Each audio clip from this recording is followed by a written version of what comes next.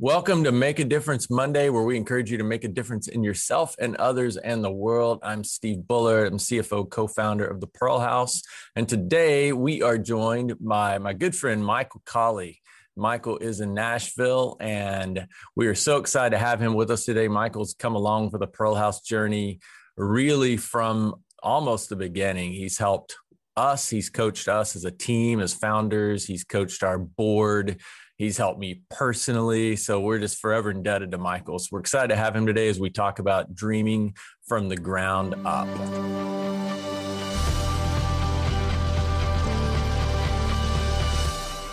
So Michael, how you doing?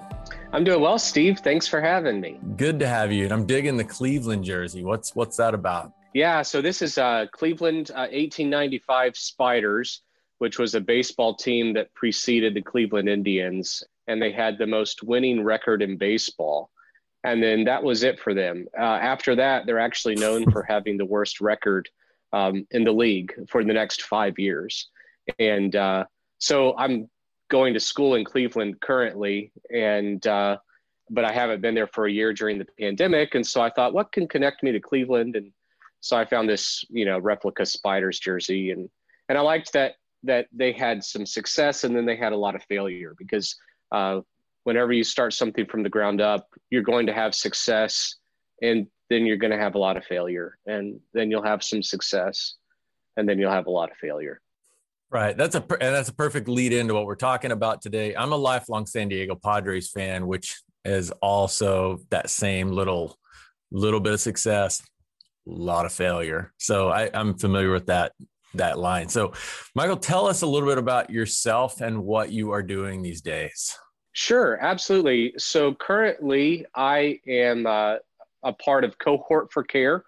Co-founded that with some partners in March of 2020 in order to help healthcare providers and nonprofit leaders work through burnout and compassion fatigue, which was a problem before the pandemic, but was even brought to greater levels as a result of the pandemic. So we do coaching, consulting, education, and I'm in the kitchen this morning actually because one of my partners, my wife Ashley, she's in the office on a webinar with a group right now, helping them work through actually some of the Enneagram, because part of what we do is help teams get to know themselves better. And so I've been doing that, and then I'm also doing a PhD in management, and I study decision making in that PhD. Currently, I study how physicians make decisions in the electronic medical record. So kind of a mixture of things that may seem disconnected, but is actually working very nicely based on my background, prior to this as a pastor and church planter.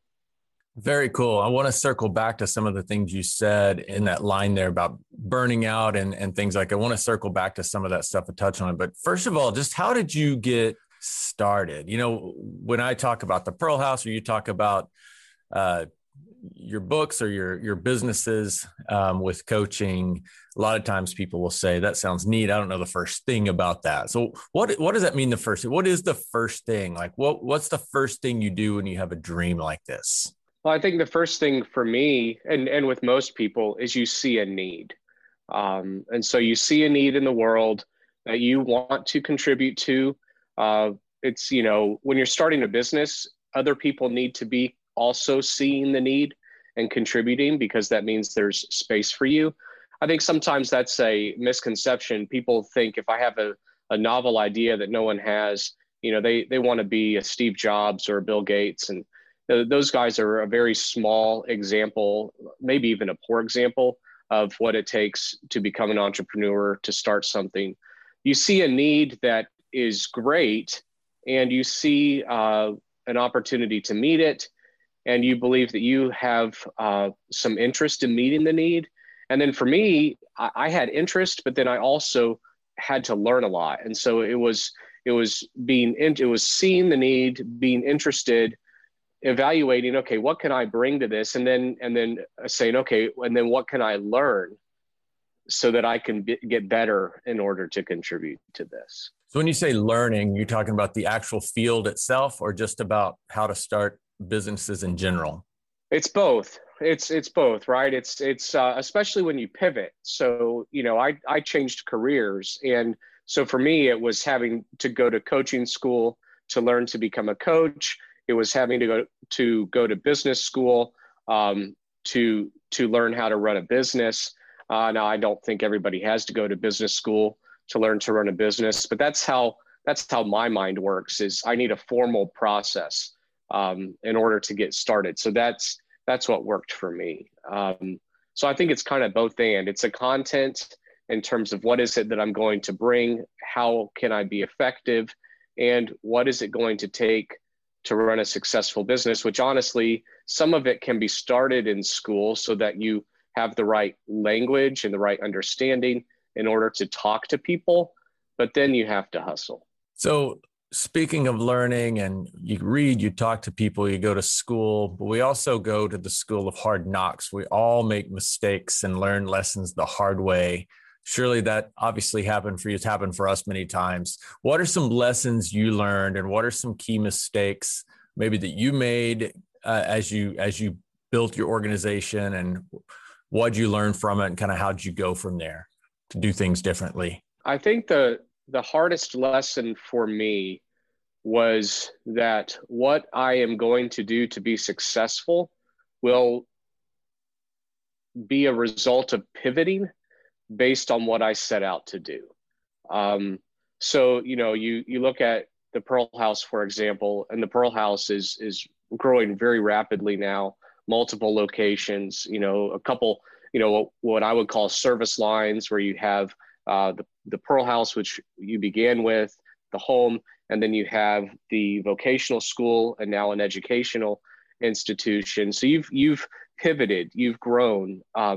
And for me, it meant starting with coaching, adding consulting, and then adding education to that, to where Cohort4Care now has 5 service lines that all fit together in order to provide different aspects of how to help people and help organizations. And so I think for me, I thought my initial thought was, okay, if I can just help people get better, then that will make their lives better. But what I found is that in my business, helping people get better sometimes created more frustration for them, because if I helped them get better, but I didn't have a chance to help them fit better after they had made changes into their organization, then the work we had done together, they weren't actually able to live and work from that on a regular basis. And so then I pivoted to helping organizations. And so I think to recognize that the idea that you started out with, I thought, okay,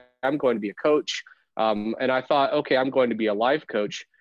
But then when I got started, I thought, as a life coach, I'm not really helping people unless I get into their organization. And so I pivoted, I learned, went to business school, learned how to talk to executives to become an executive coach who has a deep care and love for people, but also now is able to work with an organization to help the people when they grow and get to make the changes they want.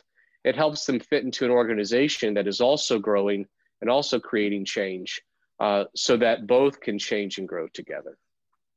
So when you're doing all of these different, really just kind of businesses within a business and different, you offer different products, so to speak. At what point did you realize or that you were being successful or you were going the right direction? I mean, how do you measure success? Yeah, that's a really good question. And I think it's different for different people. I have friends who, launched a business, and in their first year, they were very successful financially. I have friends that have launched a business, and in their first year, they just kind of started getting all of the things in place. And then the second year, they had some really good success. For myself, what I found in doing this a couple times is that I'm a kind of a slow burn type of guy. And so, I like Jim Collins' hedgehog principle of, what can you do better than anybody else? And then just put your head down and do it, right? And so for me, I have found that it takes me a while to have an idea, to start talking to people, to find out what the interest is in the market. I need to pivot, I change, I test out stuff, I try to fail fast. And what I've found is within 7 to 10 months of having an idea, of starting something, all of a sudden I will be able to have things in place, products, services that begin to create synergy. They begin to come together in a way, and then along the way of that testing time, then I've tested with clients, right? And so then it seems that when the timing is right, and some of this I really do believe is serendipity or providence. As you have tested things out with different people, there comes a time where they come to you and they say, okay, we need this and this. And you'll say, okay, well, I have this. And then you'll think, you know what? I just did this for that client. I was trying something else. Let me rework that. And then I can add that to this. Okay, now I have this and this. Oh, wow. Okay, but then I had that. Well, now I have 5 things that I can pull together that really I built this really good process within the last 10 months. I didn't set out to do this, but I have it now. And so now I can really go out and start selling something. Does that make sense? Yeah, it really does. You said something there I wanted you to expand on. You talked about, you said fail fast, which sounds like something I'd be really good at. Could you explain what you mean by that? Absolutely. So when you start a business, the idea that you have when you're getting started likely is not going to be the idea that you are going to have success with. And so a lot of times, it goes back to asking yourself and even getting started, where is the need? Is there a market? How can I contribute? What do I need to learn to contribute? And then you're just going to have to leave that alone. And what's hard for some people is they get stuck and I set out to do this. Okay, well, do that as hard as you can. But if no one is paying you to do that, that means that nobody wants it. So what can you do that is built off of that launches you to try something new and then test that out in the market? Is that something that people want to buy? If it is, great. If people don't want it, it's not worth building a website for. It's not worth developing a logo for. And honestly, that was where I wasted a lot of time early on.